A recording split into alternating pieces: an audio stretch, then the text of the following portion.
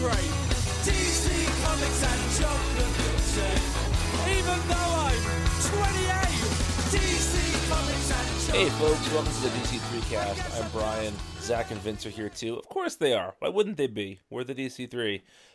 This is a podcast about last week's Rebirth books, specifically the books released on March 22nd, 2017. So, if you're a DC Comics fan, you picked up your comics but you haven't read them yet, pause the podcast, read the comics. We're going to spoil them, more or less. We're going to start off this week with the conclusion of Superman Reborn. This is what everyone's talking about. We want to get our opinions out there because our opinions matter, damn it.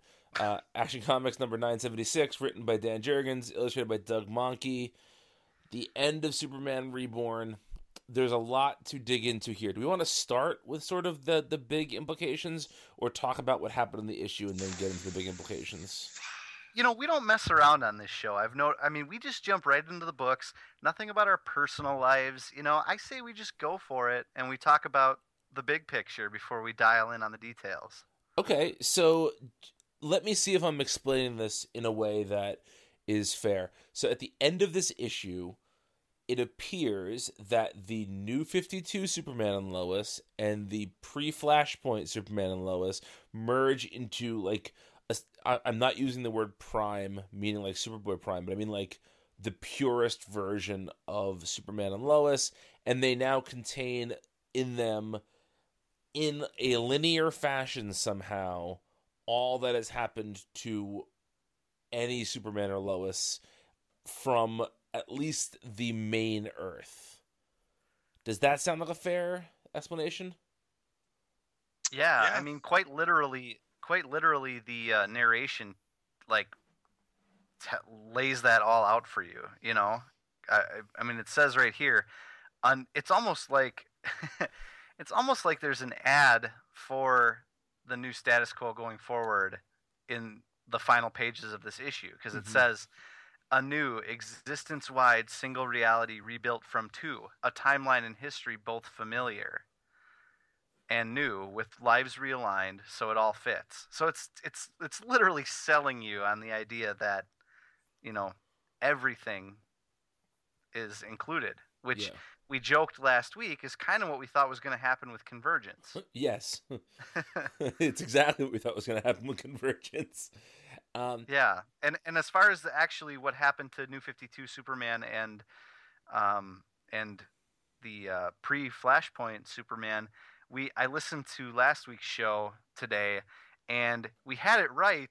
We just had it flipped because Superman showed up wearing the collar and everything. We were worried that New 52 Superman would be absorbing the pre-Flashpoint version and not the other way around, which, to me, is like, in retrospect, it was silly that we were going down that path when really the more logical thing with having John around was to have the New 52 Superman absorbed. But I think we were just thrown off by the costume. Our hearts were in the right place, is what I'm saying. Yes, agreed. So did you guys read the interview with Dan Jurgens and Peter Tomasi on Comics Alliance? No, I didn't see that. Vince, did you see that? No. All right, so they did an interview on, I guess it was Tuesday or Wednesday, with Comics Alliance, and the interview, there was nothing sort of earth-shattering about it, but there were two bits that I found interesting, and they're very much connected. So they kind of hinted at this in the issue of Action Comics, but it was explicitly said that anyone associated with Lois and Clark now share this knowledge with them. So when Lois shows up at the Daily Planet, and they said both Lois and Clark are back working at the Daily Planet, when they show up, not only do these people know John, they've known John since he was born.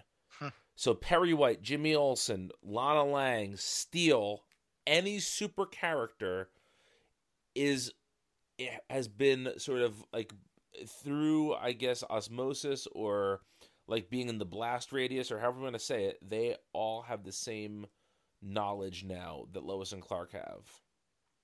So I found that to be interesting. And then the Comics Alliance interviewer said, well, what does that mean for, like, the Justice League, for instance, right? They're on the team with Superman, so do they get touched by this too?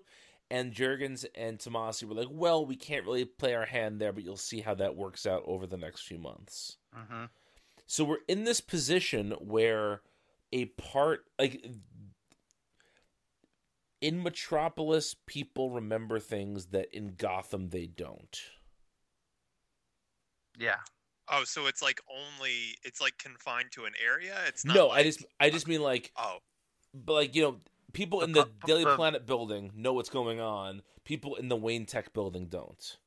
Yeah, it's almost you know how the New 52 was divided up into, these are the Superman family books, these are the Batman, these are the Edge books. Yeah. It's almost like anything in the Superman family books, essentially. Any character you normally associate with Superman is affected by this. Yeah. Do you know what this reminds me of? What? Lay it on us, Zach. You're the MVP. One More Day, only in reverse. Oh, that's really interesting. Yeah. Yeah. Nice pull. Yeah. I think the difference here is that it's all going to become, like, this is, Superman's family is the first domino that's going to fall. But I have no doubt that everyone in the DC universe is going to, by the end of the 2-year Rebirth story, everyone's going to have this moment. Oh, and that's what we wanted, right? I mean, It is, and there's a conversation to be had about whether or not whether or not the 2 years to get it done is way too much time. Well, here's my feeling. Well, Zach, what do you think about all this? We haven't heard much from you yet. About this issue in particular, or about Reborn, or the scope of what we're dealing with here, rather than the specifics of the issue. It's fine. Like,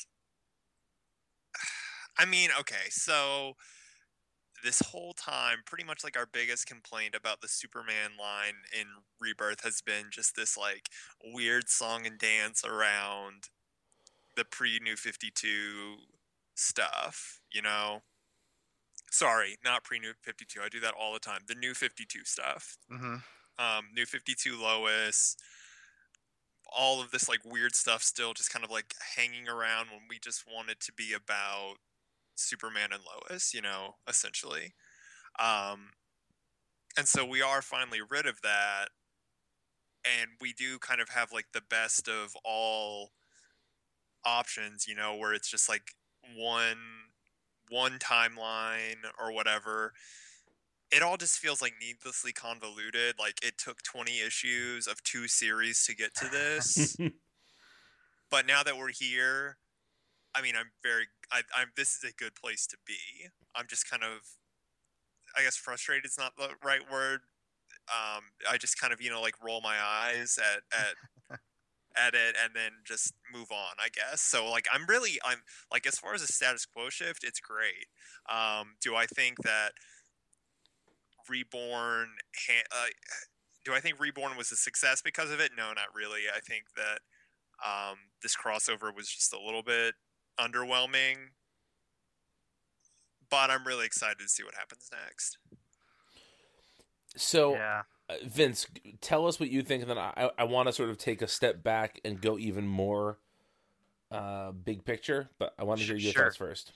Yeah, so again, last week I said, you know, I kind of lamented the fact that we had this crossover because we had so many good issues of Superman that came before, right? That you know, didn't need all of this convolution. And I would caution anybody that thinks that Rebirth is just a 2-year vehicle for getting all these characters into a new status quo, because certainly that will be the case. But then let's not forget that we did have, you know, 18 great issues of Superman that came before or whatever, you know.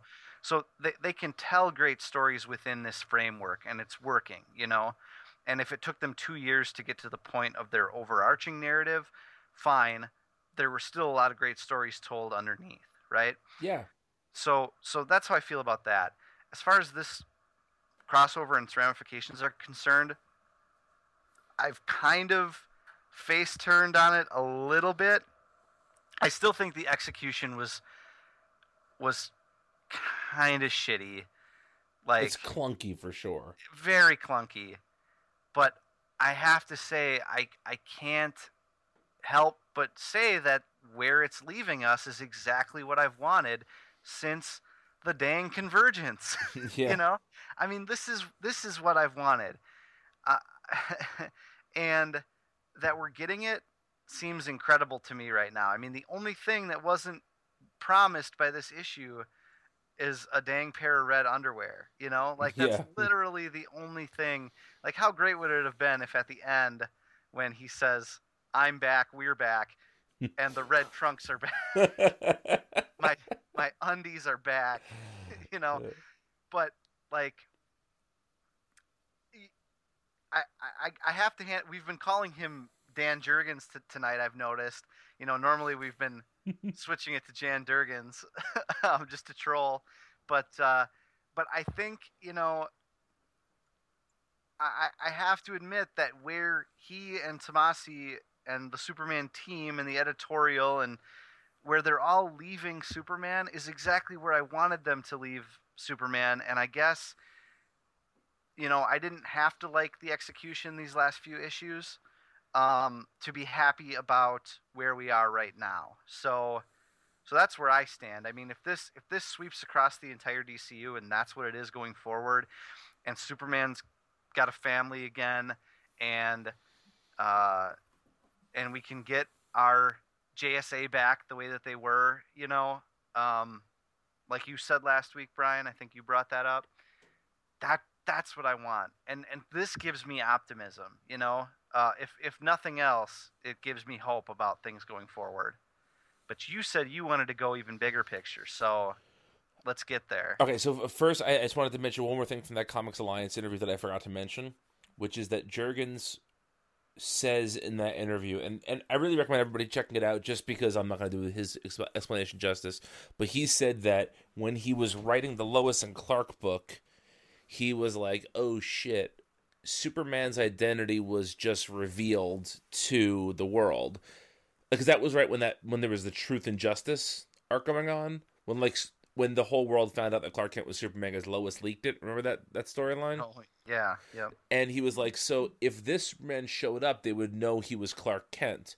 So we need to have another Clark Kent to like fight against that. So the idea for the Clark Kent story and the idea of it being Mxyzptlk was all done pre-Rebirth.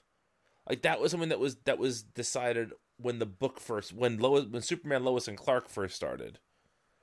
And I found that really interesting.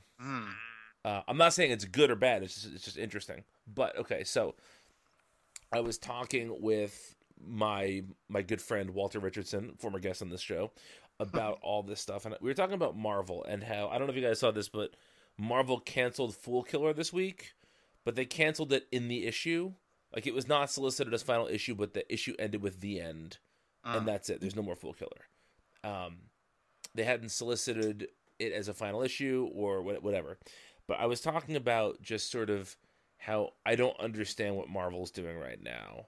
Because if you think about it, if a kid goes to a Marvel movie, they're probably having a good experience. By kid, I don't necessarily mean like a 5-year-old. But like if a teenager goes to see Cap Civil War, they're going to come out of that like, fuck, that was awesome. I want to go read a Captain America comic. And right now, there is no Captain America comic that's going to reflect what they see on screen. Because Cap's a Nazi, right? Ditto, like, you know, Thor looks very different. Iron Man looks different. Hulk looks different. All these characters are not presented in their traditional form. I'm not saying that's a bad thing. This is not about characters changing or that. It's just, it seems odd to me that there is this sort of very forward-thinking storytelling going on at Marvel when they really would benefit from having more straightforward stories right now. And the converse of that is true with DC. Like, DC movies, nobody likes. And yet, if you walk into a comic store, every DC comic looks exactly like my mom thinks it should look. Like, yeah, you know, Superman looks like Superman. Batman looks like Batman. And DC is doing this very conservative thing with their books where like they're really doubling down on these are the characters we have, these are the characters that we love, and these are the ways that you remember them. And I think it's really, I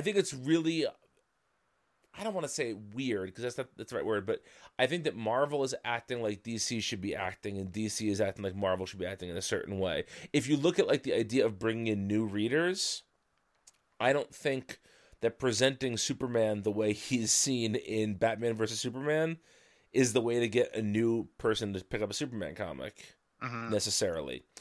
And I think that Reborn is doubling down on that idea and saying, like, not only do we have to present a Superman that looks and sounds like the Superman that you know and love, we have to make him back into that Superman that you know and love. And I just find that a fascinating look at how the two companies are doing things so differently right now.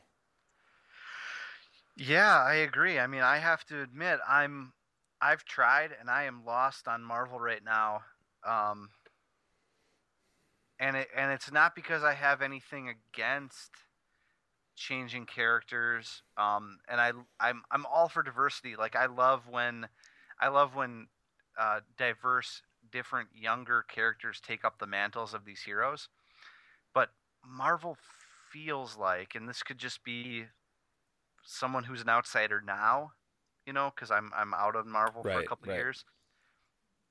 It feels like that's just happened everywhere across the board in too fast and too wholesale of a fashion for me to have had time to get invested into any of it, you know? I mean, do you think that Marvel in 2017 looks kind of like DC in 1996? Where, like, you have Electric Blue Superman, and you have Kyle Rayner and Wally West and Connor Hawke running around. I don't know. That's pretty white still. Like, that's... what I mean... You're absolutely right. But what I mean is, like, are we going to look back at 2017 but, oh, that's the year that Marvel pulled all of their legacy characters up to the forefront, and then we'll yank them right back? I mean... No, I don't think so, because I don't think anybody's going to remember Marvel Comics in 2017. But wow.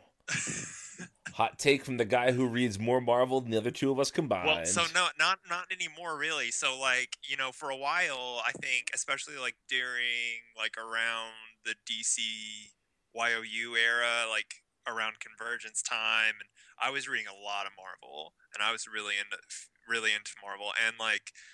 So, like, when I flip through Marvel solicits right now, I see a lot of things that sound really interesting to me, and sound like things I would like to read. But then, like, once I actually have the product in my hand, or I'm, like, faced with actually, like, purchasing it, I don't feel compelled to, really. And I don't really know what it is with Marvel right now, because on paper, they're doing a lot of the things that we would have killed for DC to be doing during the New 52 era. Right. You know, but it's just something about the execution. And I think, you know, you touched on it with, like, the Fool Killer. A Fool Killer is, like, two things. One, it's a book that no one asked for and no one wants. Right. And B, it's a book that was billed as an ongoing, was stealth canceled. And, you know, we'll probably get... I mean, I wouldn't be surprised if it was relaunched with a new #1 in 2 months, honestly. Like, so, I mean, Marvel, like, has a big problem with, I think, kind of, like, trust with their readership. Some of that has to do with, you know, pulling things like that, like, constantly canceling and relaunching books. The other thing has to do, I think, with, you know, sadly, kind of like, you know, like Vince alluded to, the diversity and kind of shelving more traditional versions of characters, although it does seem like they're, you know, I don't know if you've seen any of the, like, Alex Ross, apparently there's, like, an event coming that kind of... Generations, I believe it's called. Right, and that's really cool if that ends up being, like, what I would expect it to be, like a real celebration of legacy, which is traditionally DC's thing. I think, like, it does seem like Marvel is trying to do DC and just doing a really bad job of it. Yeah. while DC is, I wouldn't say that they're doing a Marvel right now with Rebirth. Really, I think they're kind of like DC's getting back to its own roots as well, and showing why it's better at that. Yeah, I would agree with that. Here's my thing. It's two things for me with Marvel. One, it's like I would love to read a Riri Williams Iron Man book. Like, I think that's a great idea. You know, shelving Tony Stark for a bit, putting her in the Iron. Like, I want to read that book. I don't want to read that book written by Brian Michael Bendis. And not to knock Bendis solely, it's talent across the board, I feel, for my tastes. Marvel has a couple writers that I like still, but DC has like two big handfuls of writers that I like. It's so weird because like 2 years ago it was the exact opposite. It was the exact opposite. It was Lobdell on everything. Yeah, exactly. Yeah, yep. It's crazy. But I think on top of that, Vince, another reason I'm not buying the Riri Williams Iron Man book is I don't believe that it's going to be a thing in 6 months or a year. Oh, I don't care if it is or not. Here's why I care though. I think there's a difference. I'm not saying that I don't care that the title of the book will be the same and the characters will be different. I just feel like Marvel introduces these characters and then instantly marginalizes them. Yeah. And if I want, like, you know, say what you will about those 90s DC books, but like there was a solid 5 or 6 years there where Kyle Rayner was the Green Lantern. Mm-hmm. Where Connor Hawke was the Green Arrow. There was 20 years with Barry Allen being dead. Like, these changes stuck around for a bit. And I feel like, you know, just think about how many times Captain America has not been Steve Rogers in the last decade. Sure. Yeah. Yeah, no, you're right. I guess that folds into the second thing I was going to say, which is it's just that all the changes feel like they're constantly happening, and I can't keep up. I can't get invested. So you're right. You know, I guess you're right. Yeah, Kamala Khan is like the one that's stuck for me. I guess Miles Morales. I was just gonna say, I guess Miles, but again, that's Bendis, and I can't. I'm sorry, but I don't read Bendis anymore. I just can't. I can't do it. Well, that's the thing. Like, so much of Marvel is him these days, which is really weird to be saying in the year 2017. Yeah. And so because of that, to me, like, so many of these developments, like Riri Williams and like so many other like things feel really manufactured in like a not like organic evolution of a story kind of way, but like here's a thing spinning out of a crossover that has no soul and you know. Well, that was what Walt and I had talked about too for a bit, was that, you know, DC has been doing these little micro events since Rebirth started. You know, Superman Reborn. What was the other one that was there was a Batman one. Yeah. Night of the Monster Men. Yeah. And these sort of like, you know, contained little events. But how the last DC like company-wide crossover, was it Forever Evil? Yeah. And like Forever, unless you count unless Suicide Squad. No, but I guess that's not really like company. No, that was it was a mini. Yeah. But if you think about Forever Evil, like that in my mind is a slight event, right? Not all that much happened. But think about what really did happen there, okay? Jessica Cruz got introduced to the main DC universe and is now the star of her own book. Lex Luthor became a hero at the end of it and joined the Justice League, which we are still seeing ramifications from. Dick Grayson, quote, died and led to the Grayson series, which was a huge mover and shaker in the DC universe, brought in characters like Raptor and Midnighter and all this, and, you know, he's back to being Nightwing now, but there was a solid 2 years where his entire character arc was defined by Forever Evil. It brought in the daughter of Darkseid, which became a big deal in the, what was the Justice League event? The Darkseid War? Mm-hmm. Like, all these things spun out of this minor event. but it was the only DC event for years. How many events is Marvel going to have in 2017? I mean, probably at least like 3. So we had, well, 2 or 3. I mean, they always have like an early year event and then like a summer event that gets delayed into the next year. It is true, yes. Yeah, and I don't. The thing with Marvel too, and I don't want to like harp on Marvel forever, but it's so weird how they can simultaneously be like so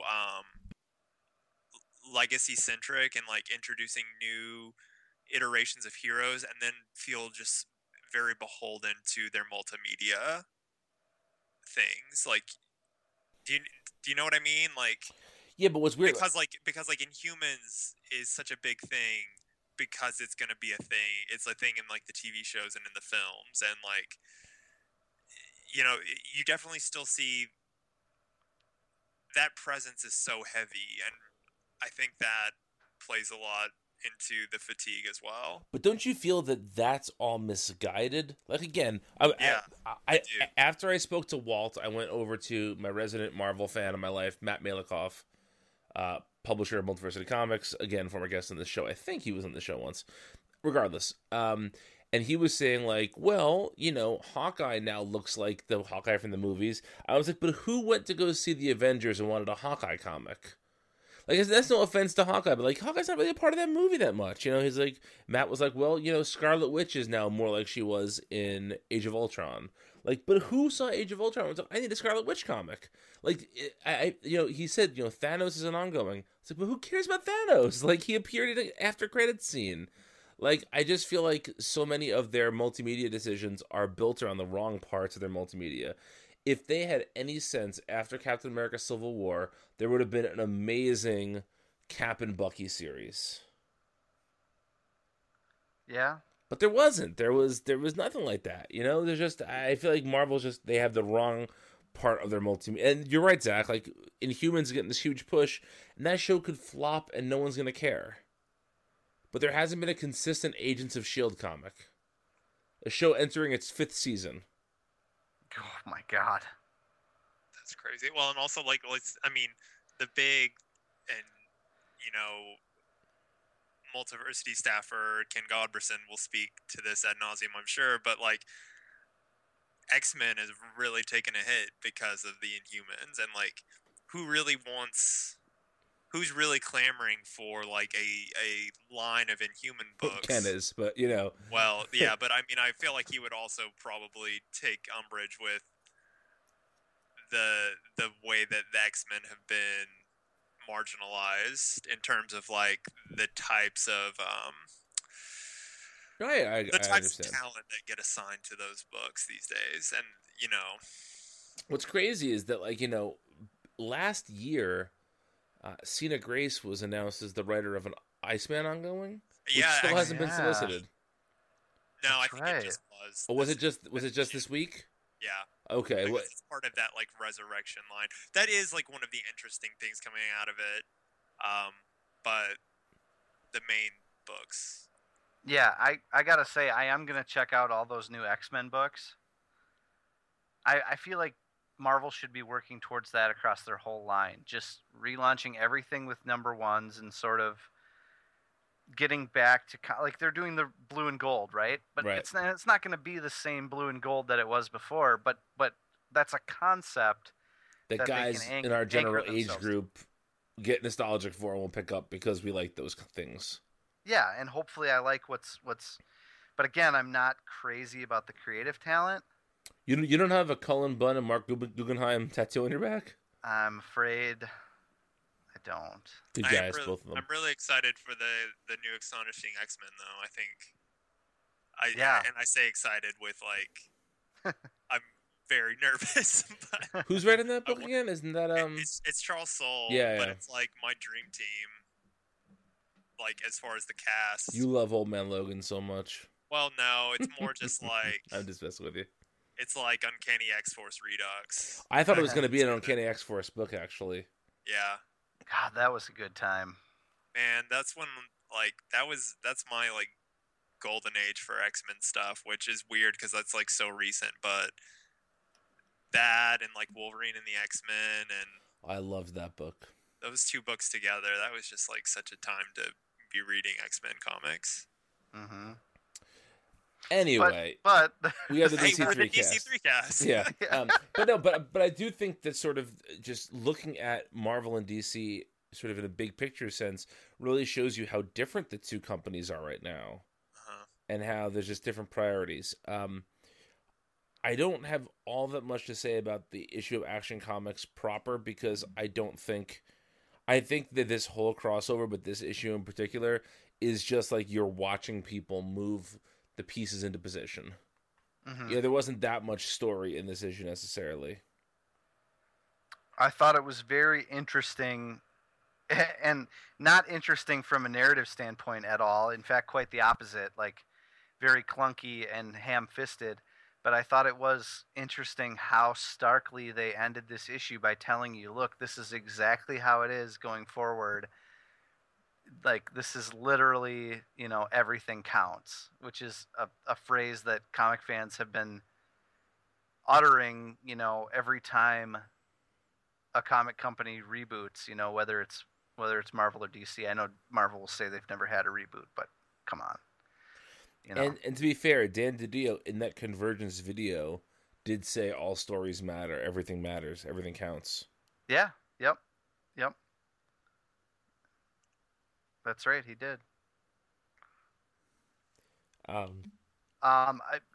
guess I don't have anything else to say about the issue itself. I think it's interesting having gone through this arc. One thing I want to say is it's really colored the way that I look at a lot of these other books we're reading in some surprising ways. Like what? Well, we'll get to that. we'll be talking about some. Okay. But Zach, do you have anything else on this issue? Wait, do you mean colored, like the literal coloring? No, I mean... Okay. I mean, like, events that are happening in other books, it makes me see them in a completely different light that I can't believe I didn't think about in this way, Do you think it's interesting that that they specifically call John Superboy now? Yeah, is that the first time they've done that? It is, yeah. Okay. Yeah, so I wonder if I mean, he's too young, but we got to have a Superboy on the Teen Titans, right? At some point. Maybe. Where's Connor Kent? He did. Damian did tell him that he was too young to be a Teen Titan. Yeah, that's right. Yep. I think actually you're gonna see at the end of this another. You're gonna see. I really think they're gonna do a Young Justice book. Oh, that'd be great. And it's gonna be Tim Drake, Connor, Cassie, like that generation of Teen Titans. Oh, I want that. You're gonna see that when Rebirth moves out of, like, when Tim is out of Mr. Oz's prison. Because think about it, none of those characters are represented right now. Oh, Brian, don't do this to me. Real quick before we move on, I do feel like We've talked about the last page a little bit too. I feel like I've been really down on Reborn just in this past like 30 minutes and in the whole time. It looked really good the whole time. I will say that Doug Mahnke and Patrick Gleason pair beautifully and are both great artists in their own respects. And I think maybe I went into this with too high of expectations, and some of that is definitely on me. That's fair. Like, yeah, I wanted Superboy Prime. I didn't get him. I wanted to know who Dr. Oz is, and I said that on purpose. He's a cardiologist working at a Columbia Presbyterian. And then it just wasn't what I wanted it to be, and I just want to acknowledge that some of that is probably bleeding over into my overall madness of it. That's fair. So the issue wraps up with Mr. Dr. Oz looking at sort of this screen of Superman, and we get this. It's interesting because he has two images of Superman in front of him. One is the New 52 Superman, and one is the sort of post Rebirth Superman, and then it just turns into just the one Superman. But he says, you know, for them and those connected to them, twin realities are now united as one, yet questions remain. Is it over? Is there more? Considering what has been set in motion and the forces behind it, is it Superman who has the final say, or him? And in the panel where it says, or him, they're showing Mars. So that's another clear hint that Dr. Manhattan is going to have a bigger part in this. Mm-hmm. And we're just 2 weeks away from the button. So we'll start to get more of that. So actually, we're a month away, not 2 weeks. We're a month away from that. But I still don't think that the Watchmen thing is a good idea. But I think that they've been slow enough at integrating it where it doesn't feel as jarring as I thought it would feel. Yeah. And I really wonder if there's more of a twist to it than just a literal confrontation with those characters. Yeah. You know? I'm still waiting for that. I mean, obviously we won't... DC's so good at keeping secrets, we won't know until it happens, but, you know, something more than just Batman pointing at Dr. Manhattan and saying, how dare you? Yeah. I just want to put out there that DC announced this week that there's going to be 2 Batman-centric one-shots under the Dark Days title, which lead into the Greg Capullo Scott Snyder event for the summer, known as Metal. And DC just announced today there's going to be a press conference next Saturday, April's 1st, or maybe it's Sunday the 2nd, actually. One of those days at Dallas Fan Expo. They're going to live stream a panel that will talk about that event. I like when they do that kind of thing. Me too. Like when they did the Rebirth titles. Yeah. Doesn't that make you think, though, that Dark Days is going to be the Batman Reborn, rather? Probably. Which is fine by me. Well, it also, it sounds like it's also, like, so it sounded, at first it seemed like Dark Days and Metal were going to be different projects, but now they're probably the same. I think Dark Days is going to be the Reborn story, and then Metal is a new story. Okay. Well, I just wondered because, like, Snyder is co-writing one of the Dark Days issues. He's writing both of them. But is it both? Okay. Think about how much Dark Days sounds like Reborn for a second, because it's Snyder and Tynion, the 2, essentially the Jurgens and Tomasi of Superman books. Of Batman books.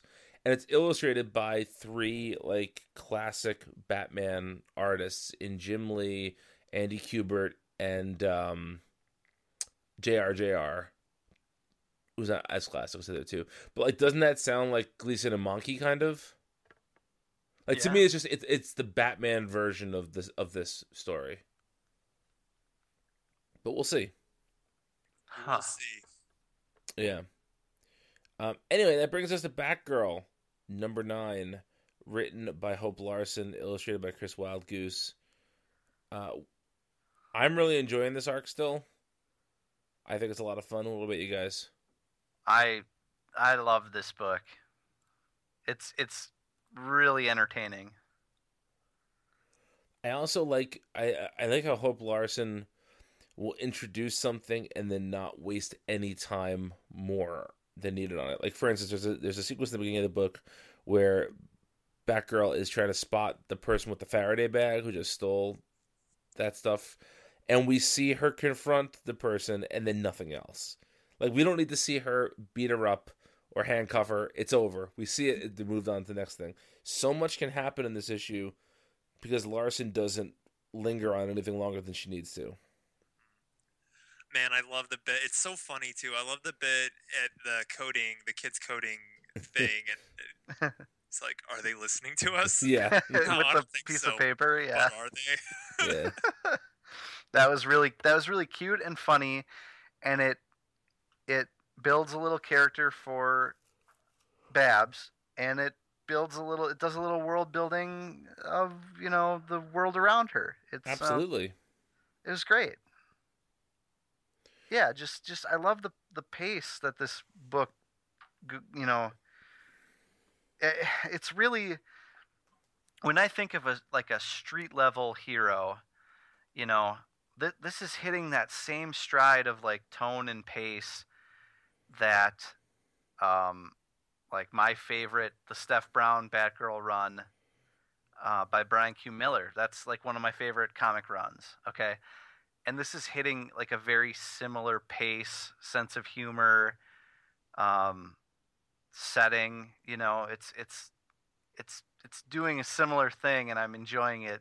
You know, just as much. Yeah, I think it's been pretty great. And Chris Wildgoose's art is awesome. Yes, he is doing a great job. Yeah, I love it. I love the scene of everybody walking around with their doggo apps and their little like, sticking up out of their phones. I also really like the fact that the memory room comes back, and this is like a weird, cool little power that Barbara has now. Yeah. You know, that she can like sacrifice her photographic memory to like go into this hyper focus mode. Mm-hmm. Which I feel like we get kind of teased here, and I bet we'll end up playing like a really big I could see it like playing a big role later in this story, and maybe even like resulting in like a temporary like status quo change where she like loses her memory or something, but it's just like, and you know, it feels like the fact that Larson has brought it up again, it seems like something that could really like be built on for some interesting things. I also like how this is a book about technology that doesn't feel like it's a 55-year-old man writing it. Like the Doggo app is completely something that could happen. Yeah. And it's pretty fully fleshed out. Like they explain like how it works and where the money goes, and Yep.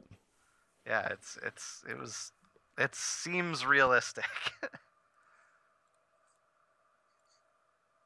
Yeah. All three of us did not read Blue Beetle or Batman Beyond, but Vince was kind enough to skim through them for us. So let's start with Batman Beyond, Vince. Anything stick out at you from your skim job? Dan Jurgens begins the narration. Neo Gotham, formerly Gotham City, in case anyone was... I would have never guessed that Neo Gotham means New Gotham. Yeah, and there, so you know, Bruce is back, and he gets to the Batcave and he's all grumpy, and because he's grumpy, Terry decides that he is going to make time for people in his life and family, as well as being Batman, because he thinks that Bruce spent too much of his life just being isolated, and so he ignores the bat signal at the end of the issue. Well, Barbara Gordon is getting beaten up by a bunch of ninjas. And he's just like, how bad could it be? You know, like, you're Batman. Literally, like, people could be dying right now. And I know that that's just an end of the issue thing that's going to turn on a dime next issue. You know, like, I understand that. It's just like, in the year 2017, I feel like everybody's got the concept of great power and responsibility down by now, right? Yep.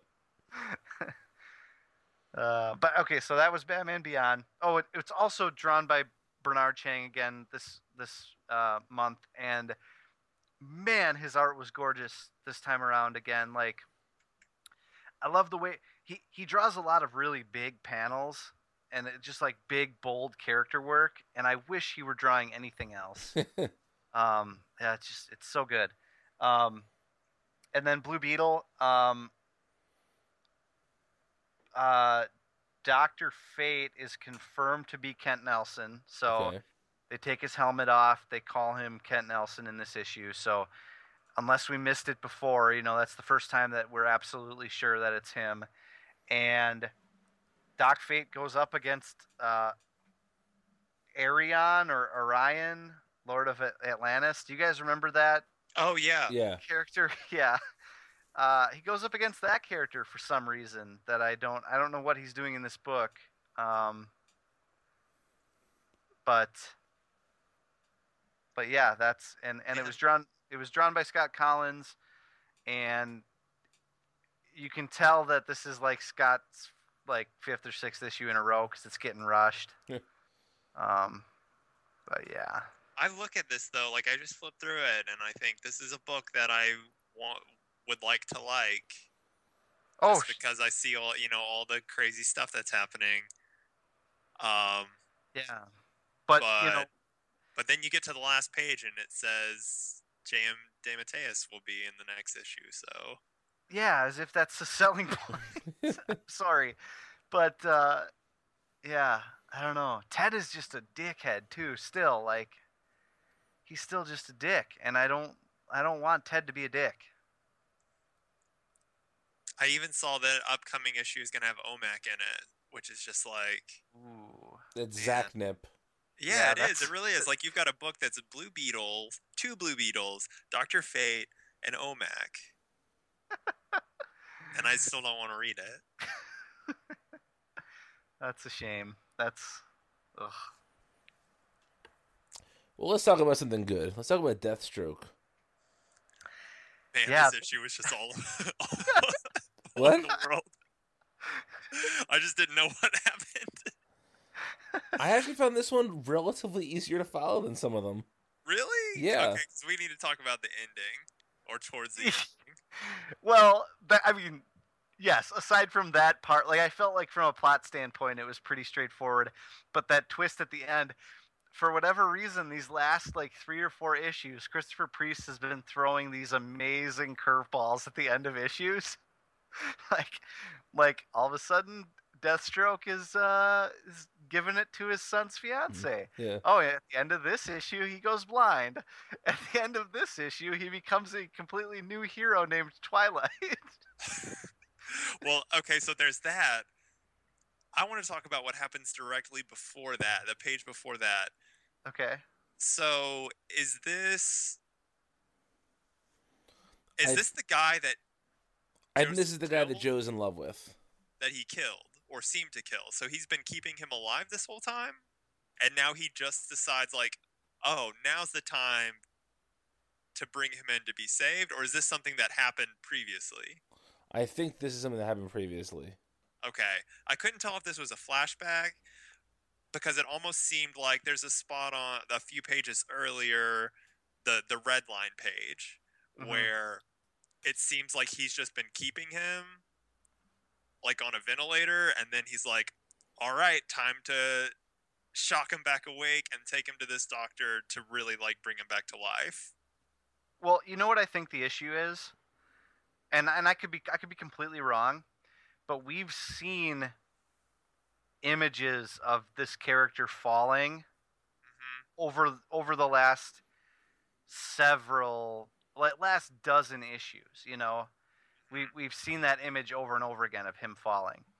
So I think we're finally at the point where we're dealing with that, but in the actual like chronological time of the comic, it's not really as far apart as it seemed. Does that make sense? I guess, but it seemed like that's something that happened a while back ago, and he's been kind of like privately struggling with that while all of his like relationship issues have also been going on. That could be the case too. Yeah, I think you're right, Zach. I guess I do have I just have trouble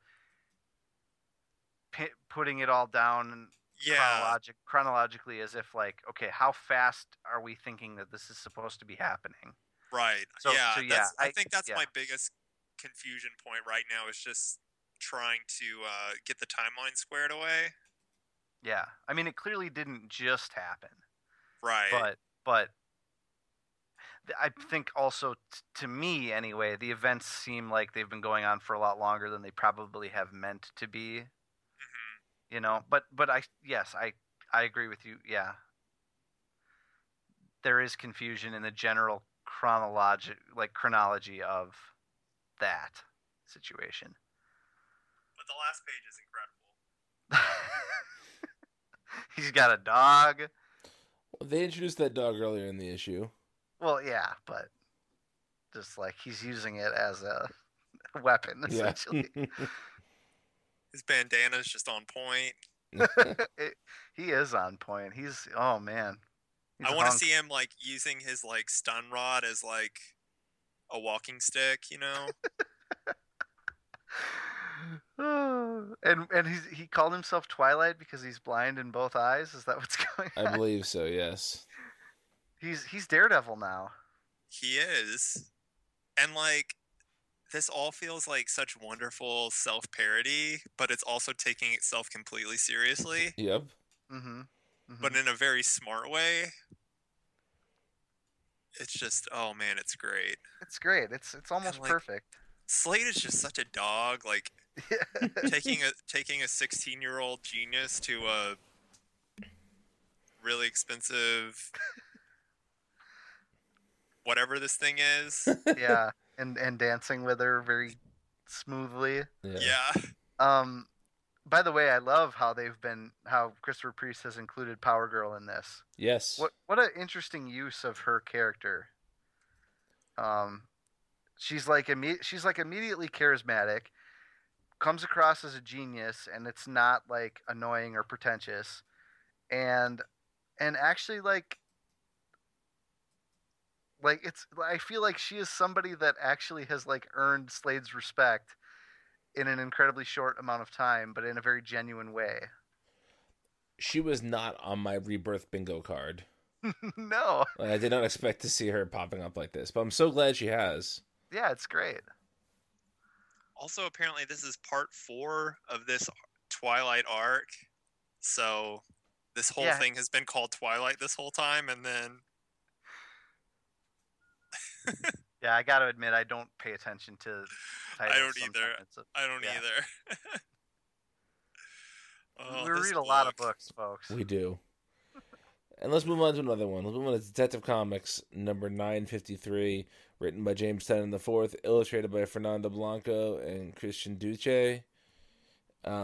Yeah. This is a bleak comic, guys. Like, I have to say... Well, there are dark days ahead. There are dark days ahead. But I have to say, like, for the most part, Detective Comics has dealt with some serious shit, but has done so with a certain amount of hopefulness built into it. And I've said this in the past about this book. This issue has almost no hope in it. Everybody's let down. Everybody's broken by the end of it. And then Ra's al Ghul walks in. Yeah. Yeah. Yeah, it's also gets like a nice callback to Batman and Robin Eternal, which I also feel like was a pretty bleak book for a good portion of it. Yes. With the Fernando Blanco flashback pages too.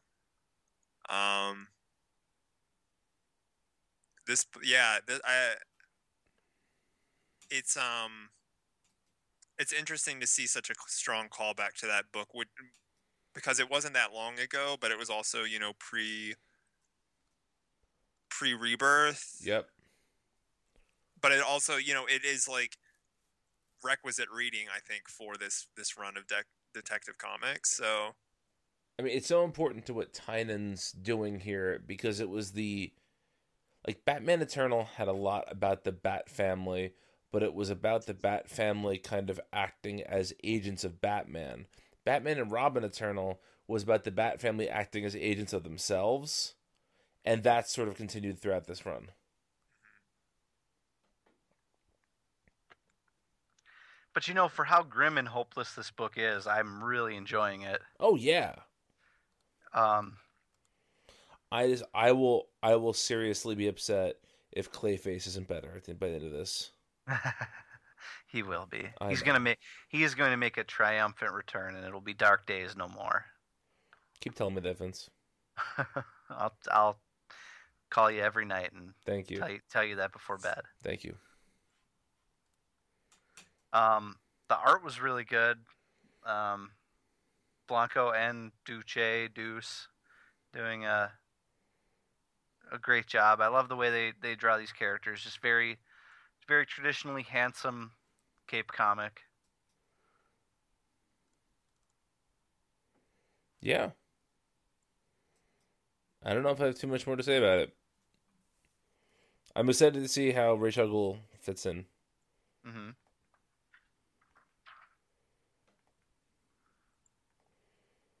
Yeah.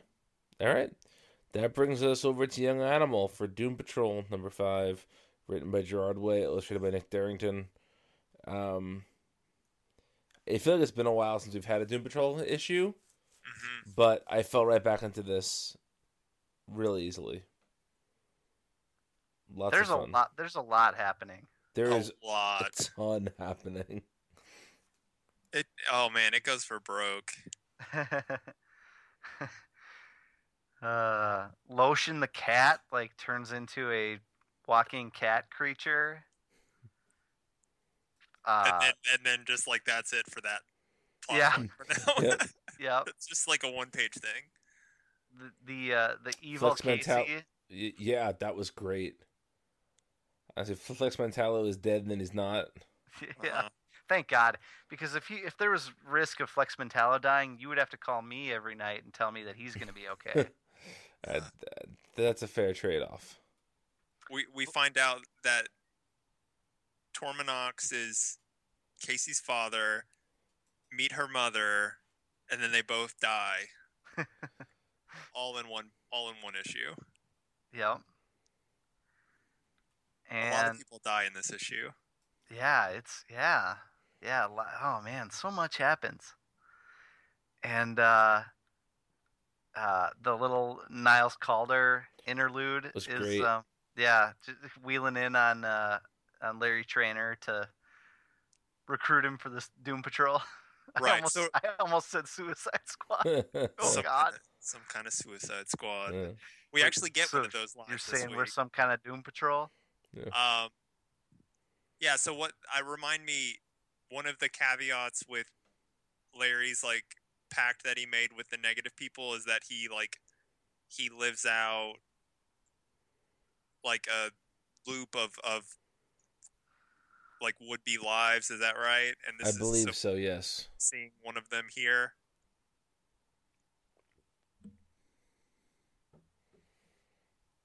I believe so. Okay. I really need to go back and reread this series from the beginning. Me too. Because it's been a while. There's just so much to read. We get another Bane coloring book page. We do. It's no molto bene. Oh, it's pretty good. But it's though. pretty great, yeah. Especially because Trump quoted Bane in his inaugural, so yeah. Democracy begins with you, the people. I was born in the darkness, people. Yeah. I was molded by it. Believe me, it was hard to get out of the pit. Believe me. No one knows how hard it was. Yeah. Look, nobody respects the Batman more than me. Nobody. But believe me, I'm the only one that could break his damn back. The only one.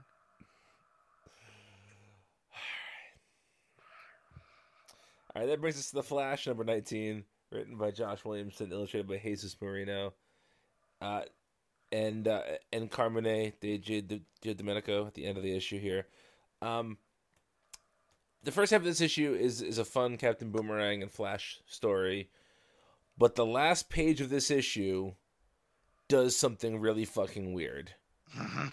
Right. And I feel like, unless you guys have any objections, I want to skip right to there. Yeah. Yeah.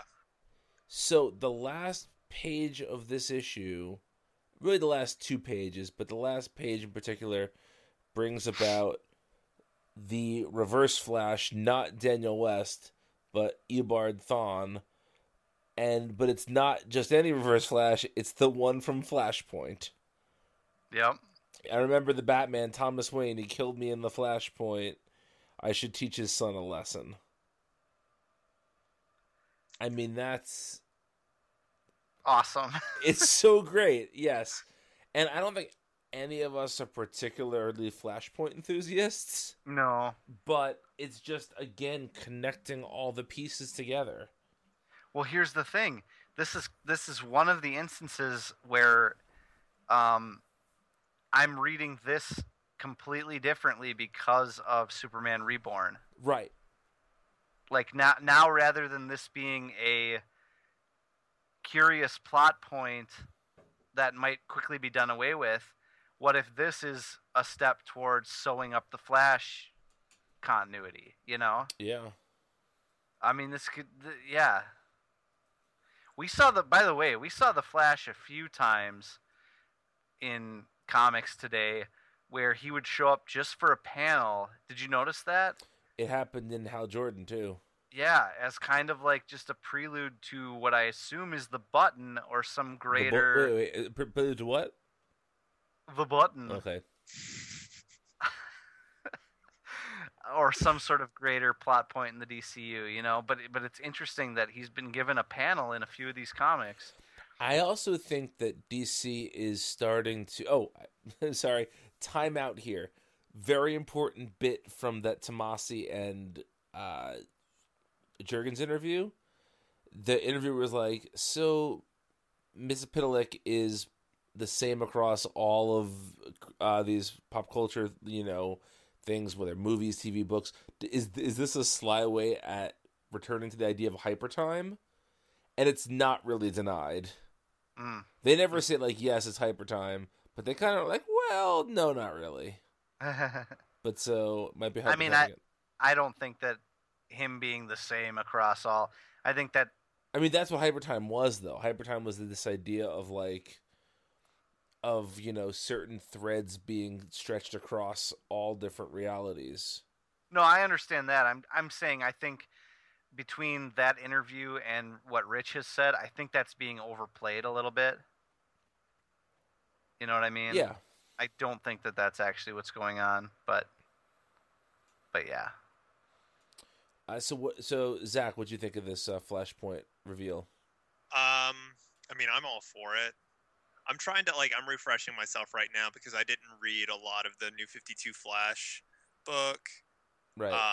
What all happened with the Airborne Thawne Flash, Reverse Flash. Because I remember I don't think anything happened. No, he was in the Robert Venditti run. Of course he was. Yeah, which is what I'm like flipping through right now because I think we've known that he's been in Iron Heights for all of the Rebirth run, right? Yes, we have. We see that. Isn't it in the Jeff Johns written Rebirth issue? Maybe. I think so. Yeah. I know we've seen it. Like, it's been mentioned a few times, and so yeah, it looks like he was in an arc of the Venditti run, and he got put in prison. But yeah, it'll be interesting to see, like, how did he remember? Is that like a result of some Reborn-esque shenanigans, or has he always known? You know? Yeah. Yeah, I don't know. And do we know for a fact? Well, forget it. That's a redundant question at this point. But yeah, I'm excited to see where it goes. And I it's interesting that Flashpoint Eobard is the catalyst for the Button. Because it says to be continued in Batman 21. Mm-hmm. So It's interesting that that's connecting as well. Yeah. Well, I think it almost has to, because that's the major story everyone thinks about when they think about Batman and the Flash teaming up. Yeah, it almost like the Button's gonna be like a What, Zach? The Button Okay. will be like a Flashpoint sequel, almost, sort of. Yeah. You know, we've got Thomas Wayne. They're probably gonna touch on that letter ad nauseum. Yeah. Yeah, Reverse Flash. Well, it's interesting. I was thinking about this, how both Flashpoint and DC Universe Rebirth, number one. The last issue of Flashpoint where the New 52 is established, the first scene in the New 52 is Barry and Bruce.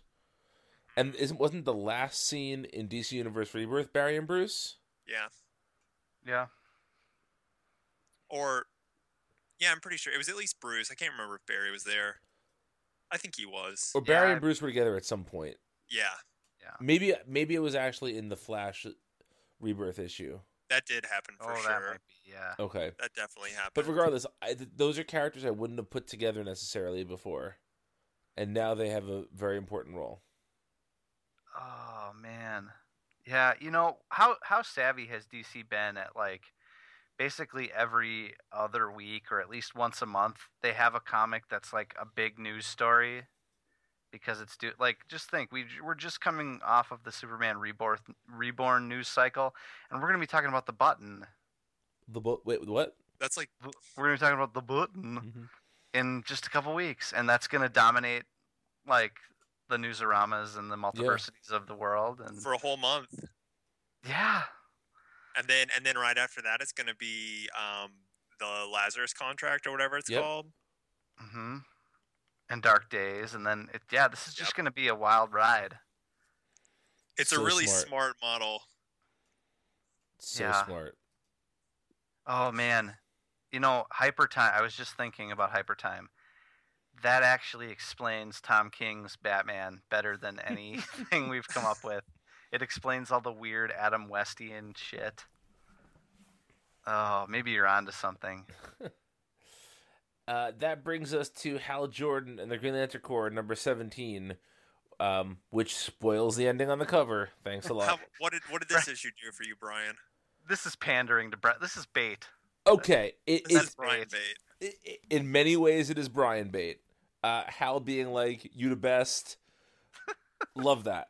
Love that. St. Walker being a major part of it. Love that. Didn't love the ending so much. No? Because I feel like it's one of two things. Either it's removing Kyle as the White Lantern permanently, which I don't like because I like that he's been set apart as something special, or it's going to clearly just be... It's Green Lantern Reborn. It's the Green Lantern version of what happened to Superman.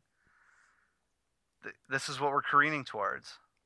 I guess it could be, actually. See, that's what I'm saying. Like, now that we've read that, I'm reading every story differently. And, like, you literally see Barry Allen and Mr. Oz because this is taking steps towards that.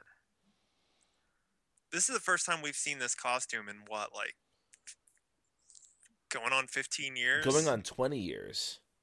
Has it really been that long? He was out of this costume long before Rebirth. And yeah. I don't mean like 2016 no, yeah, Rebirth. I know what you mean. Yeah. I just couldn't remember, like, he was Ion for a while, remember? Yeah, but I couldn't remember, like, how early that was.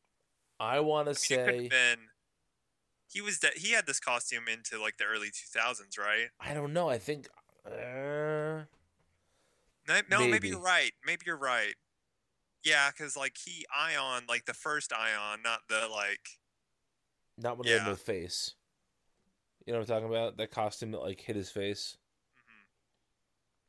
Mm-hmm. But I'm glad St. Walker didn't die. I got scared there for a second. Man, I had totally forgotten that Ganthet and Sade created the Blue Lanterns. Yeah, so did I. I actually was going to talk to you about that, Zach, because I feel like you're the keeper of lantern mythology among us. Yeah, I just, like, totally forgot about that.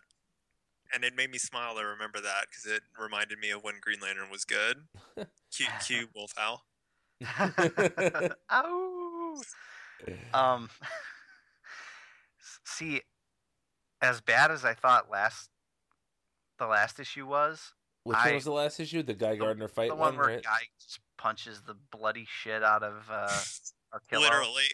Literally. Just disgusting.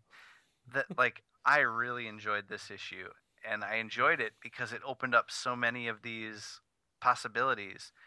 Like Mogo being resurrected, right?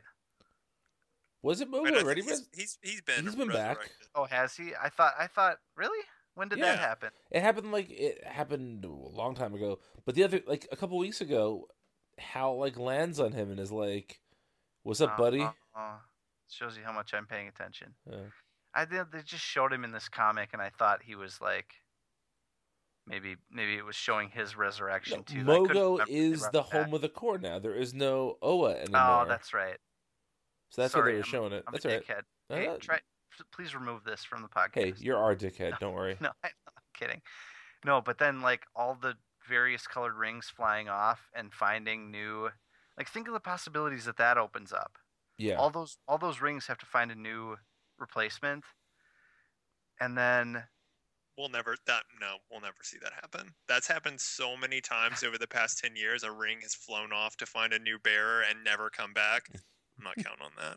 I've been waiting 10 years to find out what happened to Hal's blue ring that he lost at the end of Agent Orange or whatever. Oh, not gonna happen. It's not gonna happen. I defer to you. You're a bigger lantern head than I am, I guess. See, I guess I don't want to say I was issue with this because I did enjoy this issue a lot. I just think I am completely. It is hard for me to read Kyle comics where Kyle's not doing exactly what I want him to do. So I love the character so much, and I feel like for so many years he was just being mistreated. And I feel like once he's been the White Lantern, there's been this sort of respect for Kyle that, and like Hal perfectly articulates it in this issue, and I feel like bringing him back to being just a Green Lantern is sort of taking away what makes him special.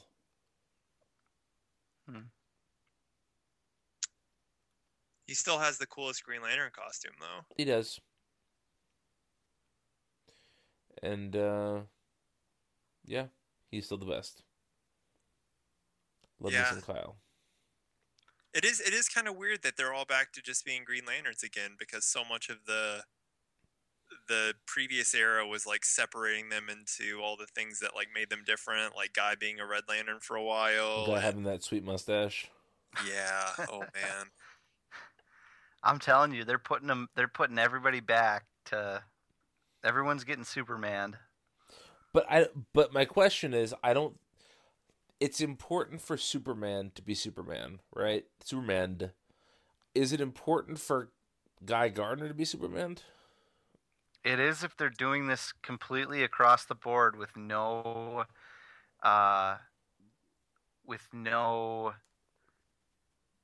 ambiguity. You know? Okay, that's fair. Yeah. Because if you don't, I mean, people will ask that question then, whether it's really needed or not. You know. Do you guys remember Omega Man? Yeah. That was awesome. Oh.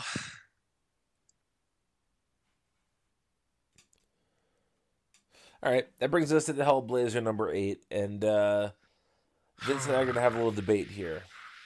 So Vince claims that the art is the worst part of this issue, and I claim that the words are the worst part of this issue. How about we just agree we all lose? Yes, if I'd have read any of the words, maybe I could agree with you, but... Okay. There's so many words. Like, my biggest problem with this comic, beyond everything else, is that Constantine should be a fun character. And this is the least fun book that's ever been a comic. It's just nothing fun happens at all in it. It's obnoxious. Everybody's talking way too much. The narration goes on forever. There's all this bullshit magic nobody cares about. Like, the Hellblazer comic ran for how long? 300, I think. Yeah, and every single issue was less boring than this. I don't understand why they can't get this character right. How all of a sudden making him not age in real time made him not interesting. What if Hellblazer gets reborn? Oh man.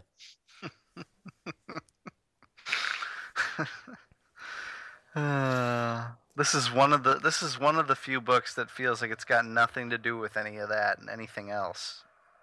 Well, what if it did and it just picked up at issue? What if we get a Hellblazer 301 within the next year? I hope that the reborning part of this is just Constantine being like, I got boring, and then he shoots himself in the head and then wakes up as like an old man who's bisexual and smoking.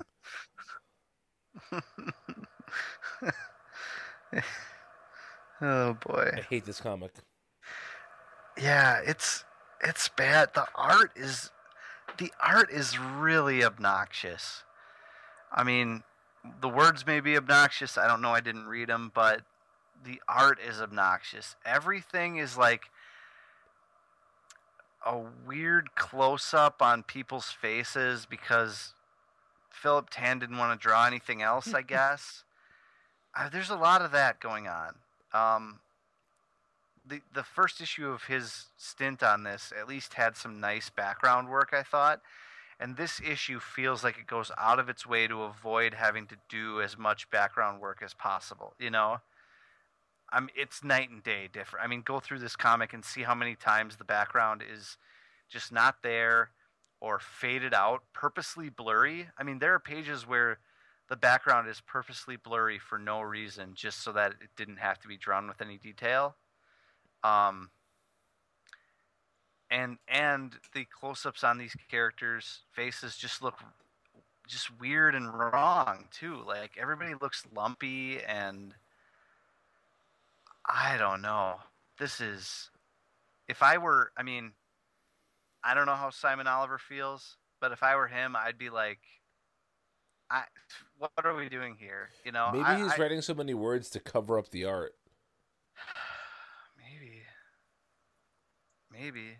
There is one panel in particular where the art is ridiculous. It's towards the end of the issue. It's when Constantine's doing his magic thing in the library, wherever that is. Mm-hmm. And both characters in the background look like they're doing the Thriller dance. Well, it is Thriller night. Yeah, I mean, it is. I mean, they're fighting for their lives inside a, you know. Inside a shitty comic. We sang, take a drink. Yeah. There we go. All right, let's get off this shit comic. Mother Panic #5, written by Jody Hauser, illustrated by Sean Crystal. So I blazed through this comic and I don't remember anything that happened. I've decided what I think about this comic. What's that? I think it's a good comic. I enjoyed this issue. I like Sean Crystal's art. I don't like Sean Crystal's art for this comic. And I'll tell you why. I think you've got a solid story here. I think the stuff with Mother Panic and her mother... Grandma Panic? Yeah. Nana Panic? Wow. Yeah. Let's go with Nana Panic. God. Okay. I think that Panic? Stuff is like weirdly affecting, and there's a moment where she decides that she's, not going to use a gun. That's very affecting, and yet Sean Crystal's art has this intentional comedic element to it that I didn't think fit. There's a moment where she bends this gun and tosses it, and her tossing it away almost looked comedic, but I don't think it was really meant to. And so I really like his art, but I don't think it quite matches up with the tone that I'm interpreting this as. And I don't want to denigrate anyone involved because I think they're all talented people, but I just think if this comic had more straightforward art, or what Tommy Lee Edwards was doing, seemed perfect, because I think you have something solid here, but I think the tone just didn't match up with what could be a really interesting and layered and dramatic sort of new Batman character. Does that make sense? Yeah. Yeah, definitely.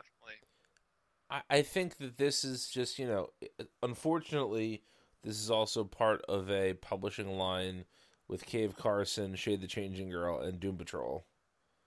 And so it's not going to live up to those standards. At least not for me. And I think that this is the book that every month I'm like, before next month, I have to go back and reread the whole thing. And I never get a chance to do that. And I think it would benefit if I wasn't reading 20 other books a week. Yeah. Zach, what say you? Yeah. I'm kind of torn because I really like Sean Crystal's art, but I can also like agree with what Vince is saying. I think as an artist, I like Sean Crystal better than Tommy Lee Edwards, but I don't know if it works for this book. Yeah, I think a lot of it too is just like the costume, like those big gloves. They're really funny. Like when she's that's bending true, the rifle, it looks like a Looney Tunes moment or it something. Does. Yep. That's fair. Yeah. Yep. So I totally get what you're saying. And when she's walking through the door, I don't know, something about that to like go back down. Yep. From the roof. Yeah. It's very cartoony. I feel like I really liked the first arc of this book, but these last 2 issues have been just kind of off-putting is not the right word, but just kind of strange. That's fair. All right, Yeah. that brings us to Zach's favorite book, Suicide Squad, number 14. Oh.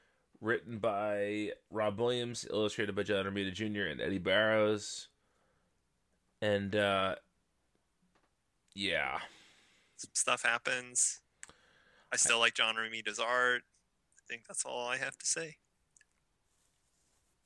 I think this is a weird choice that they're killing so many of these characters. I'm putting killing in quotes. You can't see it, but I'm doing that. But I feel like Hack is really dead. And she was one of the few characters I liked in this book. And she was the only new character in the book. And that's a little odd.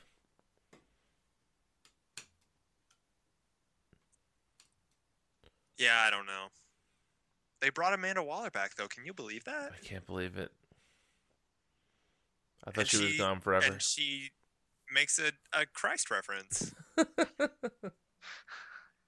Who saw that coming, right? Comics being referential to resurrection narratives? What? Oh man. I think Jesus definitely would have approved of her choice of weaponry. Think of that the next time you vote, Zach.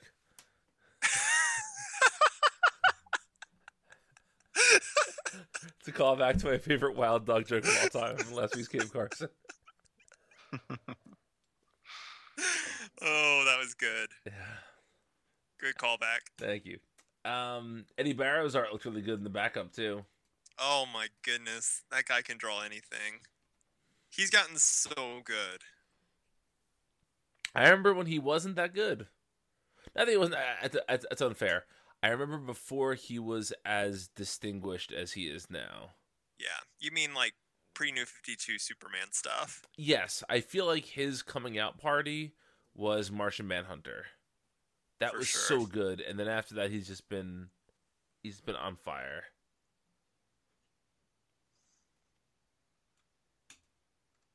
Anything else to add? I didn't read it. You didn't read it? Wow. No. The rare Ostrowski Wilkerson. I'm done. I'm done with it. I'm done with the Suicide Squad. I'm done. They're so done. I don't. Oh man, I can't even look at the cover and think about even turning to the first page. You don't look at that cover and just think they're the patsies. There's some kind of Suicide Squad. I look at that cover and I think, is this the first issue of the Romita run? Is this the second issue of the Romita run? Is this the third? Does it matter? Is any of this new or interesting? It commits one of my biggest cover faux pas where it features a lot of disembodied heads. Yeah. Yeah. You must have hated the Silver Age then. Well, that was different because they at least had like frames. That's true. most of the time. That was like a roster thing. This is just like, hey, let's put some heads on the cover for no reason.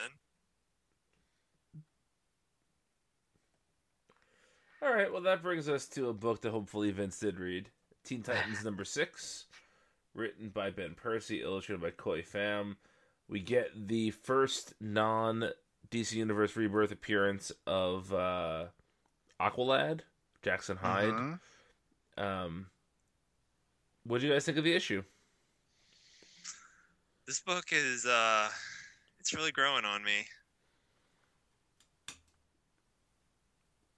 Yeah, I agree. I think this was a nice little sort of breather of an issue. You know, not a whole heck of a lot going on.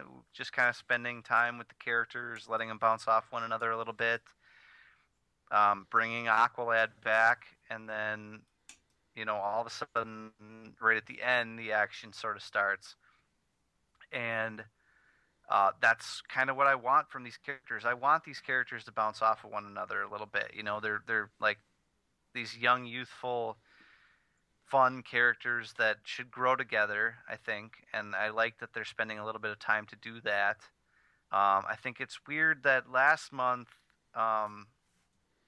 Beast Boy was horny, and now this month he's talking about giving everybody mouth orgasms with his food. I think he's a little too horny for me. Gar horny, Vincey. What would it take for me to never hear you say that again, and I think we're going to need a bigger boat is not necessarily a reference that Beast Boy would make. But who knows? Maybe he's seen Jaws. I did think it was interesting that somebody at DC got their wires crossed and put the rubbery pizza in Teen Titans instead of Titans. I was going to bring up the rubbery pizza. Oh, you guys.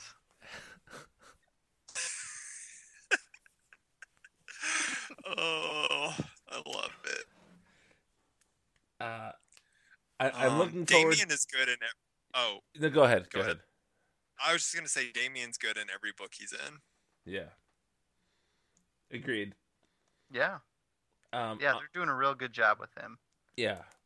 I'm excited to see Aqualad as part of the team, and I hope it's not a 45-issue integration process. Because that is one thing that DC... They're not going to trust him at first. No, of course. Now trust him. They're going to be convinced of trusting him. They're going to start to trust him, and something's going to stop them from trusting him in the future. And, yeah. Well, we've only waited 6 years to get Jackson Hyde. Exactly. In anything since he was introduced, so... So what's another 6 is what you're saying? Yeah. All right. That brings us to our final book of the week, Wonder Woman number 19, written by Greg Rucka, illustrated by Liam Sharp. Liam Sharp does some gorgeous stuff here. That page of Ferdinand hugging Diana in the cell is just a gorgeous, gorgeous page. This is a hell of an issue. It was. Man, it's just all coming together so well. We need to mention that last week Vince coined the term deboot. And then one of our commenters on Multiversity Comics said that Wonder Woman is a full-on deboot comic, and they are correct. They're absolutely correct, and I think I think how I responded to that guy was like, "Oh my God, you're right," and it made me realize something that should have been obvious to me all along. And again, this ties into Superman Reborn. This was Superman Reborn before Superman Reborn even happened. All of this stuff all this stuff that's going on, of course at the end game is going to be sewing up Diana's pre-Flashpoint, post-Flashpoint continuities. And obviously we talk about it every week. So we know that that's the case. Or every other week, I mean. So we know that that's what this book is doing. But somehow, I don't know if it was because it was Rucka writing it, or if it's because it's got such a clear plan laid out and it feels really different from all these other DC books. I just didn't make the connection that she's going to undergo the exact same thing that all of these other characters are, you know? But we've literally been dealing with this since the Rebirth issue. That the ultimate endgame of this is going to be sewing up all of that continuity. The commenter's name was Robert, by the way, and he commented on your response to it, Vince, that it's worth noting that in Azzarella's Wonder Woman, when she went into God mode, she glowed blue.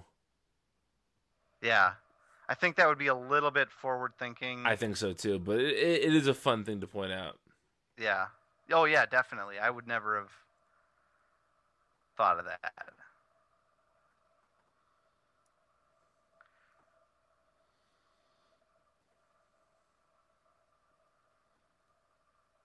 Yeah. All right. Do we have anything else to say? No, I'm just thinking we've got... This book's been solicited out through 25 now, right? And that sounds like kind of the wrap-up issue, really? It might be, yes. I wonder if we'll get more Rucka after that. Yeah, I wonder.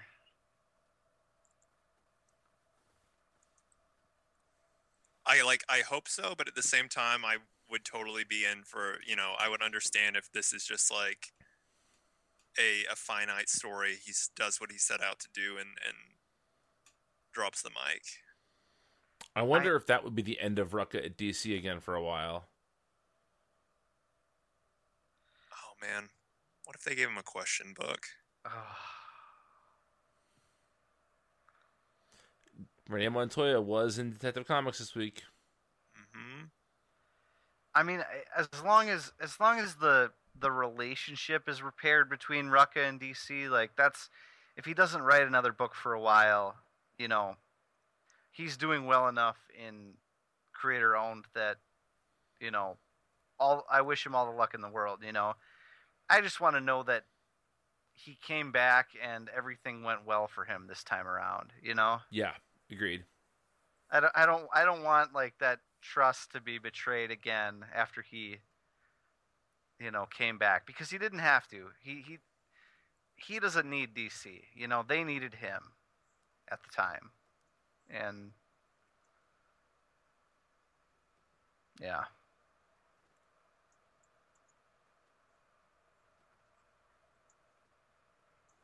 It's interesting Yeah.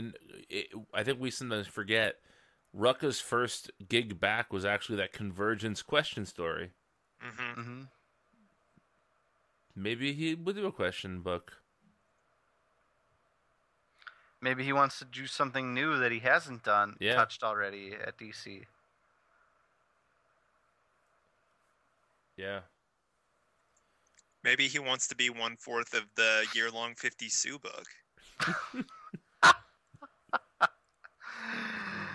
Oh, that would be enough to drive him away forever. I feel like every single title of that would have to be the worst pun you can possibly imagine. Yeah. And they would all be like, I would say a solid quarter of them would be like law-based ones about suing somebody. Like 50 Sue, like you can't, like 50 you can't fire me. I'll 50 sue you. Yeah. There'd be 50 Sue got married. Yep, absolutely. There'd be like a 50 Cent reference. Oh yeah, 50. Yeah, in the club, of course. Right. Yeah. There'd be a boy named 50 Sue. Yep, there'd be a boy named 50 Sue. There would be a 50 Suzanne Summers. 50 Shades of Sue. Oh, there'd be a yeah, I like that. Yeah. I mean, I don't. That's weird. I don't. But oh boy, I should not have said that. There'd be 50 ways to leave your Your Sue? I guess. The 50 Suez Canal? The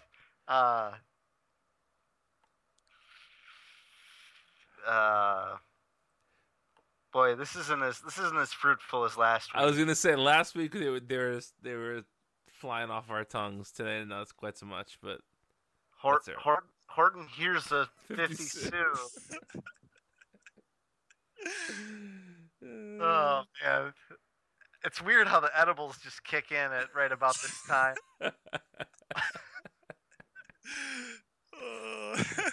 I feel like once we've been talking for an hour and 30 minutes, our brains just start releasing like weird chemicals into our system just to get us to stop talking. So let's do that. You can find the three of us on Twitter. I'm at Brian Zanap. I'm at VJ_OSTROWSKI. And I'm at SirFox89. You can find all of us at multiversitycomics.com, where you can go for all your comics news, reviews, commentary, and more. Thanks for listening. Next week, we are going to be covering, in part, the DC Hanna-Barbera crossovers, and we're going to be going through our top 10 books of Rebirth as of now. Oh, yeah. So prepare your listeners. We want to hear all about them.